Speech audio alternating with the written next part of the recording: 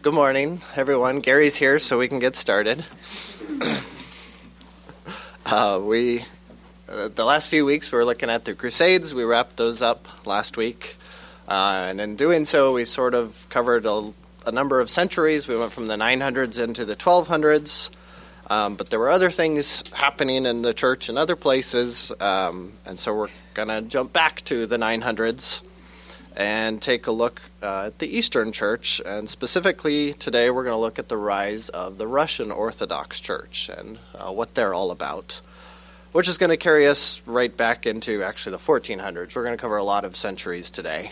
So we're doing a little bit more topical in this time period. So in the 900s, in the Russian part of the world, and by Russia I don't mean the entire big continent that it is now, but the European area. The largest and most influential city in that area was Kiev, which is the modern-day capital of Ukraine. And the people that lived there, the tribe, if you will, they were Slovakian or Slavic people, is what we called them. So not Germanic, not Norsemen, but the Slavic language was sort of what was behind all the people groups in northeastern Europe.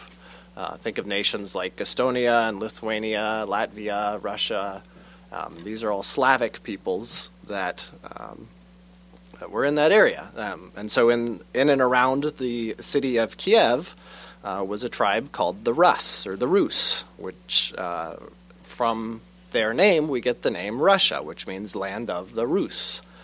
So around that area we had the land of Russia, and these people were pagan in their religion, like most everybody else in Europe prior to Christianity being spread to them. They were a warrior society, much like the Norsemen. They tended to expand their territory through warfare. I mean, really, that's just about anybody in history did that. When they encountered the Byzantine Empire, because the Byzantines were down to the south of them and spread north, they ended up not so much at war with them, but they opened up trade with the Byzantine Empire, and in doing so, they were exposed to Eastern Orthodox Christianity. In AD 945, the first Christian church in Kiev was established. I believe it was the empress at the time. She was ruling in place of her young son, who wasn't old enough for the throne yet, actually got baptized, but didn't make Christianity the official religion or anything like that. And then when her son got old enough to take the throne, he held on to paganism rather than Christianity, largely because he thought the military would stop supporting him if he embraced Christianity, because the military was pagan. But his son then was the first one under which the nation would embrace Christianity. His name was Prince Vladimir. He ruled from AD 980 to 1015. And so under him, the Rus actually abandoned their paganism for a new religion. I say a new religion because they weren't sure which one yet, but they knew it was time to embrace one of the new great religions of the world. So tradition says that Vladimir invited representatives from Judaism, Islam, the Western Catholic Christianity, and the Eastern Orthodox Christianity, to representatives from those four to come to Kiev and present their respective faiths, talk about what they believed, the pros and cons of what they believe, basically present a case for why their religion was the one to pursue. And so he heard all of these cases, and he narrowed his choice down to Christianity. But he still wasn't sure if he wanted to go with the Catholic Western version or the Eastern Orthodox version. So from there, he sent representatives out to Rome and to Constantinople to go and actually learn more about these two branches of Christianity from their homelands, if you will. And then those representatives brought back their reports to him, and based on those reports, he chose Eastern Orthodoxy. Supposedly he chose it because of the beauty and the splendor of the worship services that took place in Constantinople at the Church of the Hagia Sophia. We have basically a description of what his representatives from Constantinople said. They described their time there like this. They said, We did not know whether we were in heaven or on earth, for surely there is no such splendor or beauty anywhere on earth. We cannot describe it to you. All we know is that God dwells there among human beings. Yeah. I think this reason for why the Russians chose Orthodoxy over the Catholic Church tells a lot about what Russian Orthodoxy values. It wasn't so much that they care about doctrine or maybe a moral standard, but they really valued splendor and beauty. And so in the year AD 988, the Russian nation, we'll call them a nation at this point, adopted Orthodox Christianity as its official religion. They got rid of their ties to the old pagan ways. They destroyed their old idols, and a new leader over their church was elected. He was called a metropolitan, which is sort of their version of an archbishop. I say elected, that's not true. He was appointed by the Patriarch of Constantinople, who, if you recall, he's like the Pope, but for the Eastern Church. Not quite the same, but a similar idea. So the Patriarch, appointed a metropolitan of Kiev. Vladimir further secured their new relationship with Byzantine by marrying Anna, the sister of the Emperor Basil II. From that point then, there was a lot of open trade and missionary efforts. Byzantine monks were sent to Kiev, where they established new monasteries. There was a great exchange between the Byzantine Empire and the Russians of culture and society, even more so than was already happening through the trade stuff that they had. I found it rather interesting that the liturgy of the Eastern Orthodox Church was translated into the Slavic language from Greek. Not the Bible yet, but they did translate their liturgy, their different worship service things.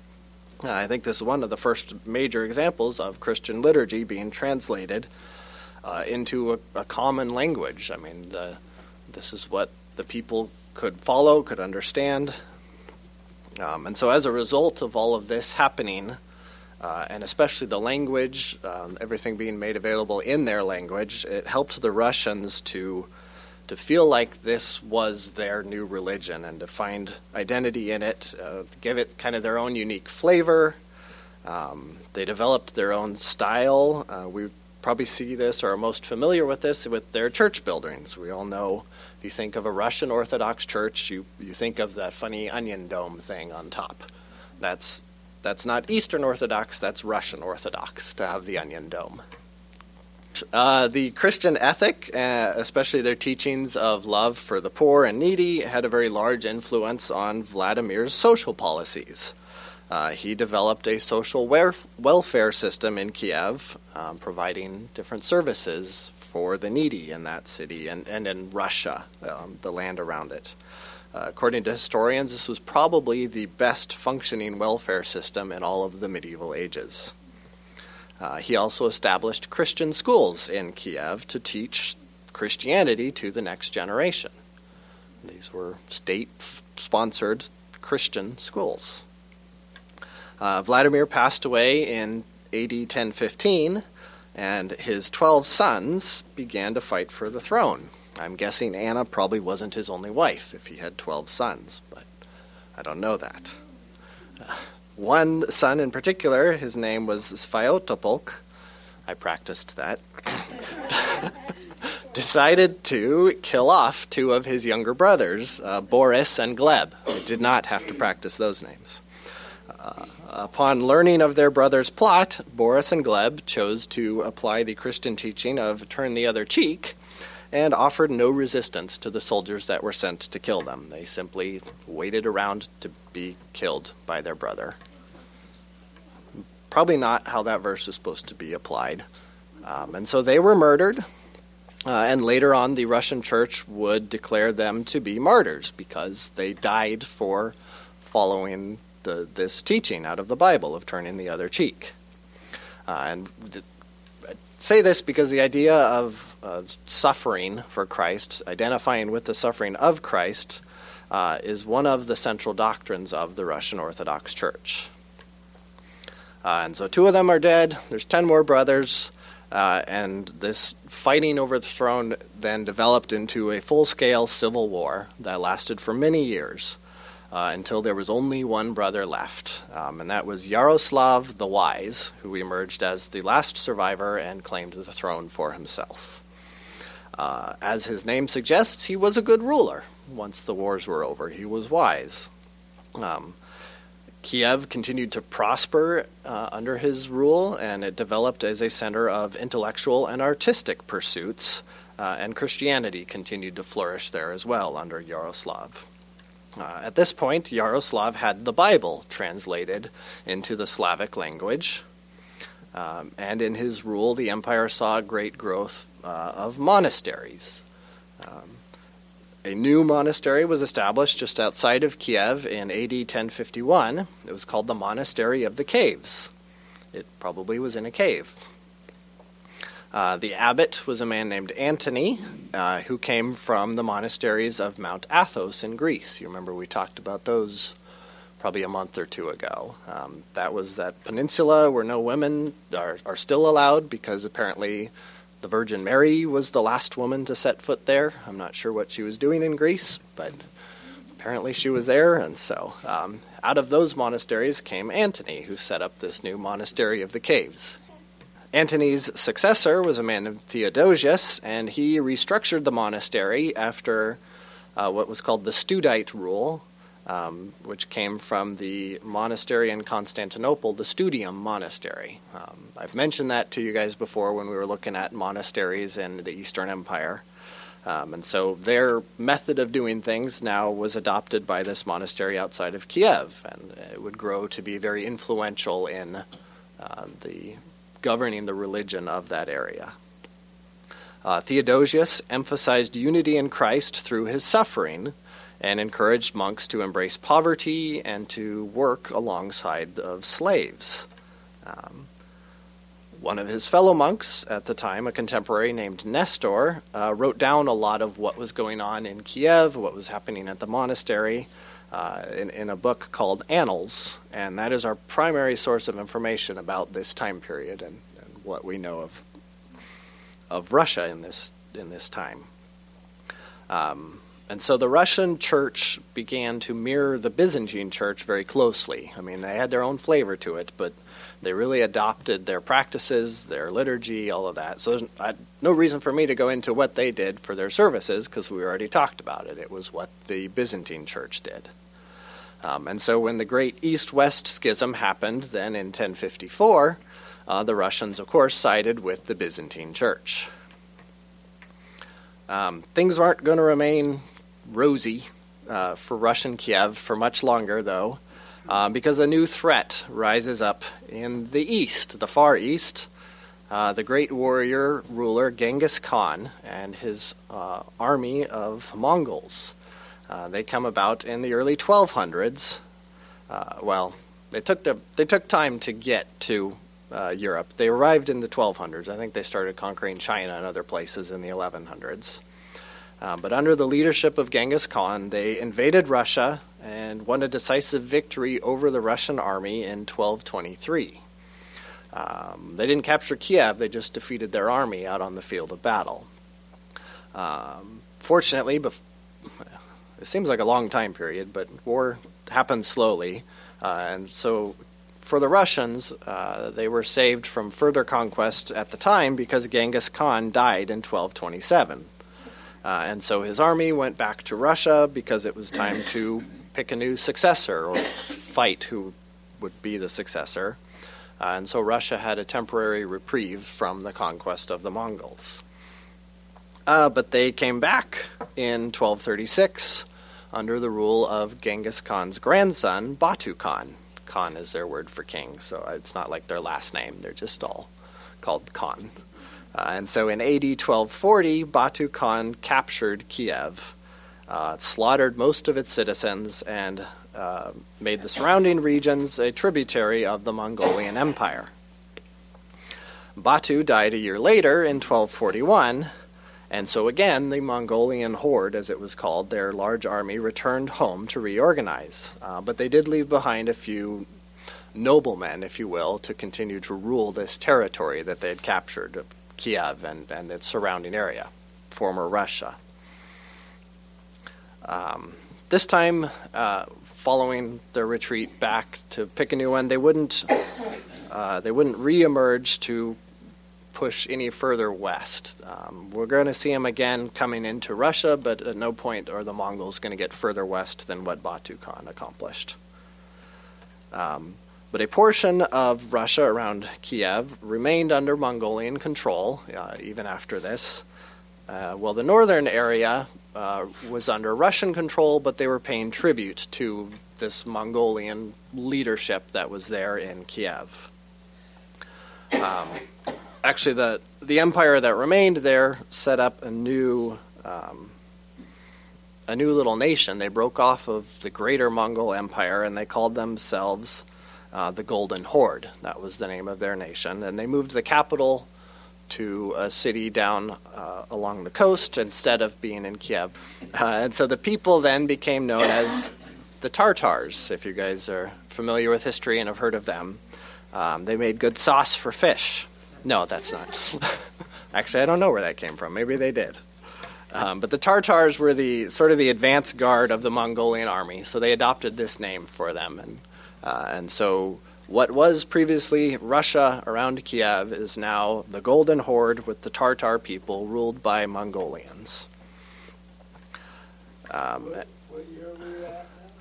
I'm just about to mention sometime dates here. And so with the fall and the destruction of Russian Kiev, this kind of ended what for Russian Orthodox Church they saw as the golden age of Christianity in Russia.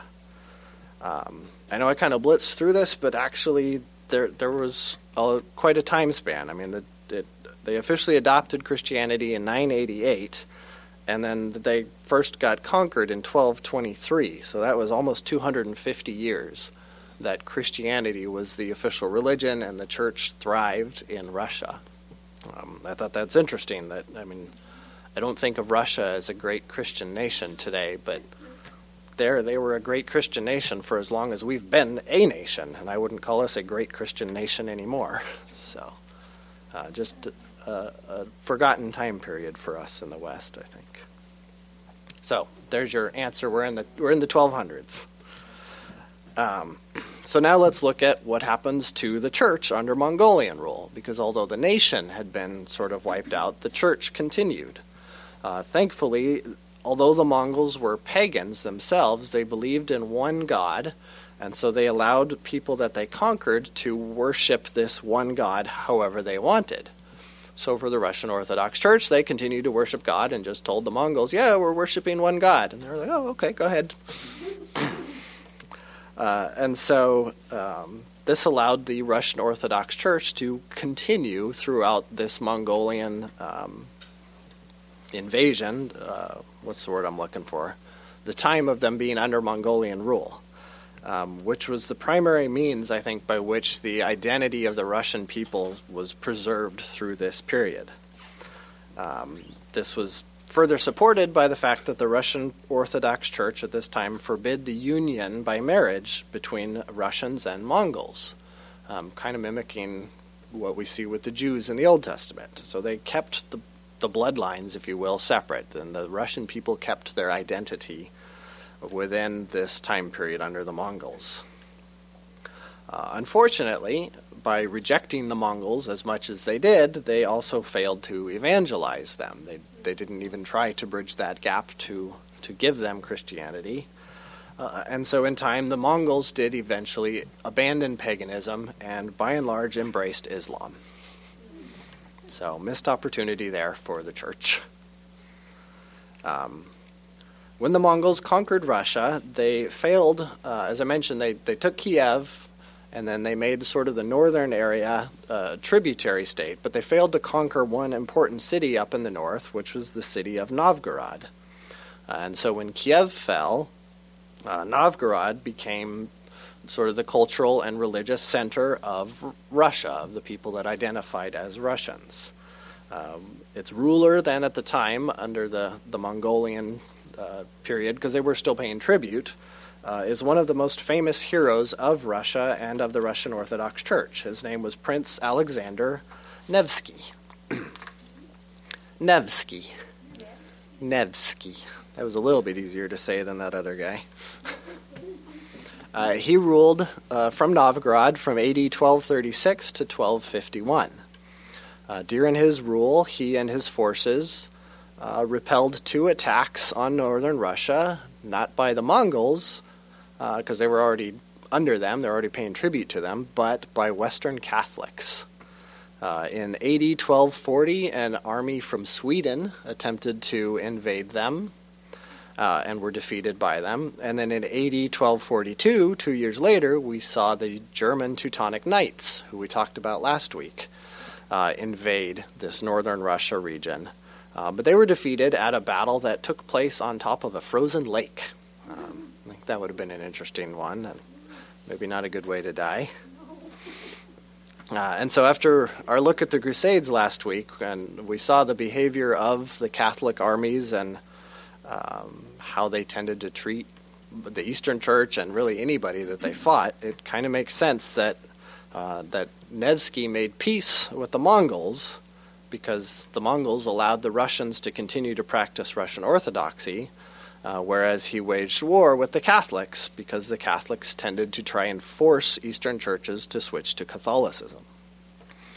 The Pope eventually sent some ambassadors to Nevsky, and this is how he responded to him. He said, "Our doctrines are those preached by the apostles. We carefully keep the tradition of the Holy Fathers of the 7 ecumenical councils. As for your words, we do not listen to them, and we do not want your doctrine." During his rule from Novgorod, he set up a new power center, a neighboring city. He wanted his son Daniel to start getting some experience as a ruler, so he made him ruler of a little sub-city that he created. We call it Moscow today. So this is where Moscow was formed. Obviously, Moscow would go on to become a very important city. It would become the center of the resistance to Mongolian rule in northern Russia. And so it was this new city, this strong Moscow, that the Metropolitan, that's the leader of the church, he was still called the Metropolitan of Kiev, even though they were in Novgorod now. And now he moved and set up his headquarters for the church in Moscow, but still kept the title Metropolitan of Kiev. That was where the church had started in Russia, and that continued to be his title. And so in Moscow, with his headquarters there and the rule of Daniel, there was a strong alliance between the church and the state.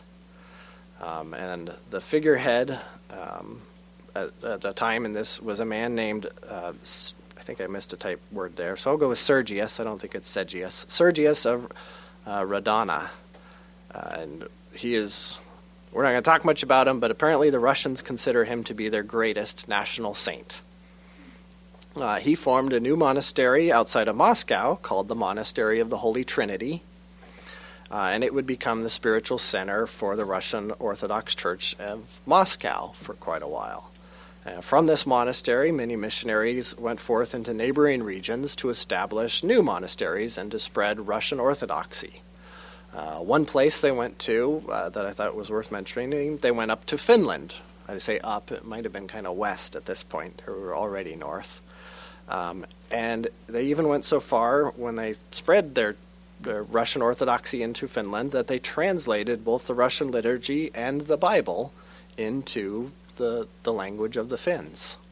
So 1300s, the Eastern Church is translating the Bible into common tongues. So let's get back to the Mongols. I told you Batu Khan died. They went back. It's time for them to come back. We're now in the 1300s, and the Mongol Empire is still around, and they have a new, strong ruler who wants to try to reconquer the previous extents of the empire, and maybe even further if he can help it. His name is Tamerlane. And so he comes back to Eastern Europe with a new army, and he's here to first try to conquer the nation called the Golden Horde, because you remember they had split off of Mongolia. They were their own independent group, and he wants them back in the previous empire. And so he attacks the Golden Horde and defeats it, destroys their capital city, which I mentioned they moved to the capital not from Kiev, but it was a city on the coast. Its name was Sarai. I tried looking it up on a map, and if you search for Sarai, Russia, you do not find a place on the coast, so it must have been wiped out and somewhere else got the name, so I don't know exactly where it was, but I say coast, I mean of the Caspian Sea, that coast. So, wipes out that capital. There's no more Golden Horde nation. And thankfully, from there, rather than pushing north to conquer Russia, Tamerlane turned south and focused his wars in India and Persia until his death in 1405. And so, with the Golden Horde being wiped out, we now have northern Russia spared from further invasion, and the Golden Horde area kind of fragmented again back into small, city-states, where each city that remained was an independent people group. And in doing so, that meant that Russia in the north, headquartered in Moscow, was now the strong power in the region. And so they sort of, shortly thereafter, early 1400s, we're blitzing through some time here, the Russian ruler, the Grand Prince Ivan III, declared himself to be the sole ruler of all of Russia. We're in the late 1400s at this point. And he put an end to Russian tribute being paid to the Mongolian Empire. So from the 1200s to the late 1400s, they were paying tribute to the Mongolian Empire. Around this time, somewhere in the 1400s, the Russian Orthodox Church broke its ties to the Eastern Orthodox Church. And this is how it happened. So up until this time, as I mentioned, the Metropolitan was a position appointed by the Patriarch of Constantinople. So it wasn't local bishops or anything like that. It was this guy down in Constantinople picking who would be the next Metropolitan. So in AD 1439, there was a council that occurred, a meeting between East and West called the Council of Florence. And in it, the Metropolitan of Kiev at the time, his name was Isidore, accepted some terms of submission to the Roman papacy in return for military support from Rome against a new threat in that area, the Ottoman Turks. These are the people that are going to go on to conquer Constantinople. They were an Islamic group and a big threat in Eastern Europe. And so the Pope at the time was Pope Eugenius IV. We've talked about Pope Eugenius III. This is Pope Eugenius IV. He, as part of this agreement, made Isidore a Catholic cardinal and sent him back to Moscow. All right. Their agreement was called the Union of Florence, and Constantinople, their church, also took part in this agreement. So we have the East submitting itself to the West for the sake of military support. When Isidore, now Cardinal Isidore, got back to Moscow, the Russian Orthodox Church rejected what he had done, rejected the fact that he had submitted them to the Catholics, and threw him in prison. He escaped prison sometime later and fled to Italy, where I think he probably continued to function as a cardinal, but no longer part of the Russian church. And so now the Russian church, with him gone, had no metropolitan. Normally they would say, hey, Constantinople, pick a new metropolitan for us. But, as I said, Constantinople had participated in this Union of Florence as well. So they were also mad at that church and didn't want them to have any kind of say over their new metropolitan. And so they continued without one for a few years until in AD 1448, so the council was in 1439, so we're 9 years later, they gathered a council of Russian bishops together to elect their own metropolitan. And from that point forward, the Russian church would elect its own metropolitan rather than look to the Eastern Orthodox Church and the Patriarch of Constantinople to be their leader and choosing that. The Russian and the Eastern Church did become friends again after the fall of Constantinople in 1453, because at that point, the Eastern Church then rejected the Union of Florence as well. They said, yeah, never mind, your army didn't help, so agreement's off. In AD 1458, the Catholic Church, who still is trying to get its fingers in the East, appointed a new bishop of Kiev and created a new church there called the Ukrainian Orthodox Church. They were called the Orthodox, but they tended to do, because they did Orthodox things, they functioned like that, but they were under the papacy, so in a way they were also a Catholic church. In 1470, that church also rejected their union with Rome and placed themselves under the authority of the Patriarch of Constantinople. And I believe that continues to be the case today. In that region, there are two churches. There's the Russian Orthodox Church and the Ukrainian Orthodox Church. The Russian one still picks its own metropolitans and is independent, and the Ukrainian one is under the headship of the Eastern Orthodox Church and the Patriarch of Constantinople. Yep. Neither one is Catholic anymore. They both said, forget it, to the Catholics and to the... Yes, in the 1400s, mid-1400s. Yeah, it was the intrusion of Catholicism that split the Russian from the Eastern a little bit. Yeah. And then when the Russians got rid of it, the Catholics created their own new church in the area called the Ukrainian Orthodox Church until 1470, when they also said, no, we don't want to be tied to the Catholics. And rather than aligning themselves with the Russians, they aligned themselves with the Eastern Orthodox group. Mostly we use the word Orthodox to distinguish between the Catholic and the Eastern churches following the schism of 1054. That was when we really, as historians, start to distinguish and call the Catholic Church the Catholics and the Eastern Church the Orthodox. It isn't necessarily that we think one of them is following the Bible better than the other. That's just the names we've given them. In the 14th and 15th centuries, so 13 and 1400s, the Russian Orthodox Church also saw an attempt at a Reformation. This is predating the Catholic and Protestant Reformation. There was a group of deacons and clergymen who were called the Strigelniki. I also practiced that one. They were tired of the low moral standards that existed among the Russian clergy, as well as the practice of simony, which we talked about. That's where you sell church leadership positions, selling who's going to be the new abbot, selling who's going to be the new bishop. They said, no, this needs to not happen. And so they started a reform movement, trying to bring the church back away from these practices. What years are you in? We are in the 13 and 1400s, just those centuries pretty broadly.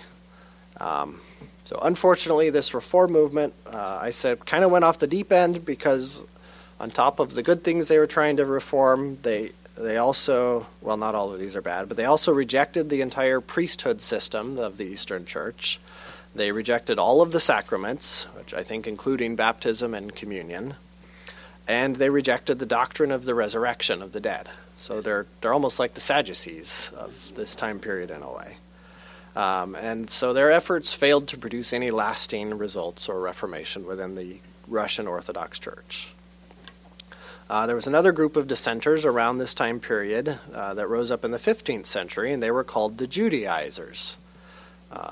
I would say because they wanted to go Old Testament. We don't actually know much about what they taught or what they were trying to do. The important reason to mention them is because of how the church responded to them, and there were two schools of thought there. There was one group that thought that when you get a split-off group, a heresy, whatever, we need to try and win them back by debate, by persuasion, bring them back into the church.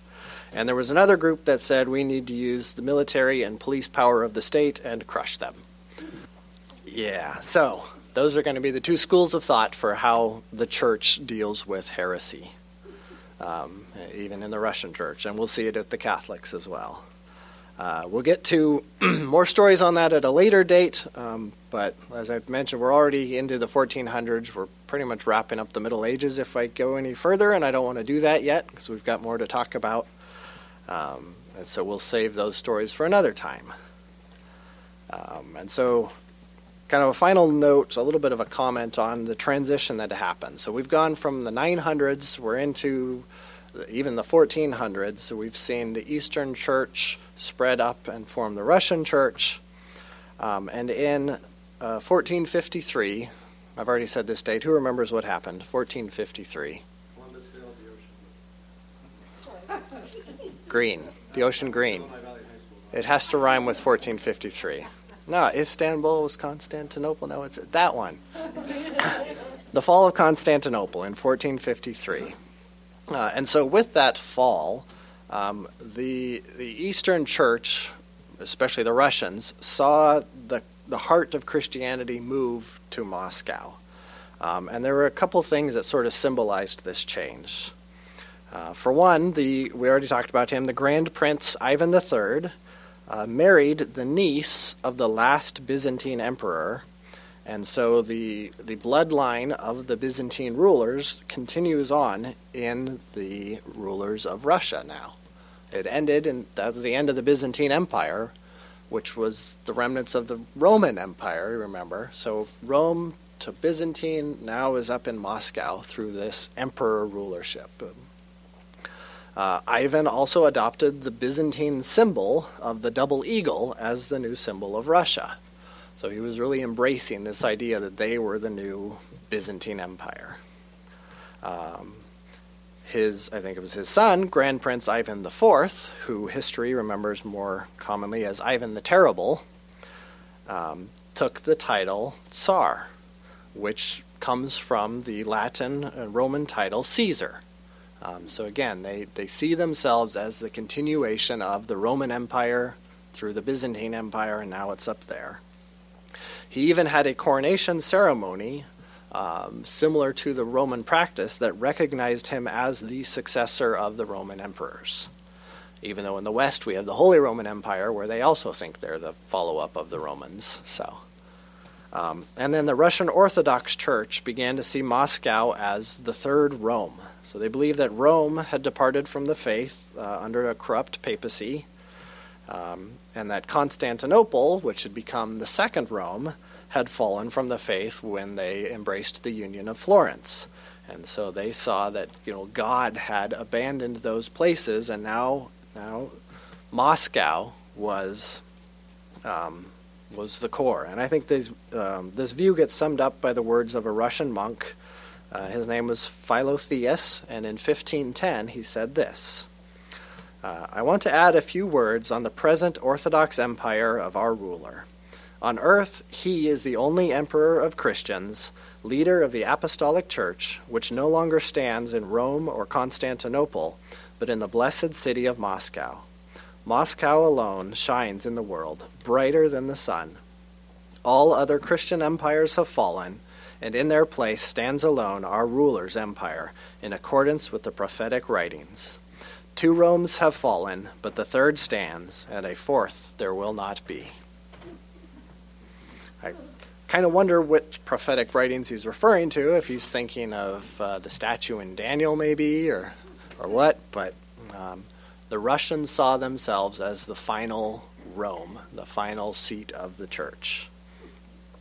And so just as I think it's easy for us to identify as Protestants, but we see Protestant Britain and Protestant America often saw themselves as God's people, God's land. At this point in history, the late Middle Ages, Russia saw itself as Holy Russia, God's chosen land, and the last remnant of the Christian empires of Rome and Byzantine.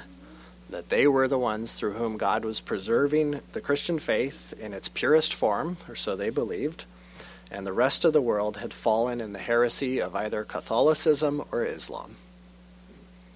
So, that concludes the lesson. I learned a lot about Russia studying this one.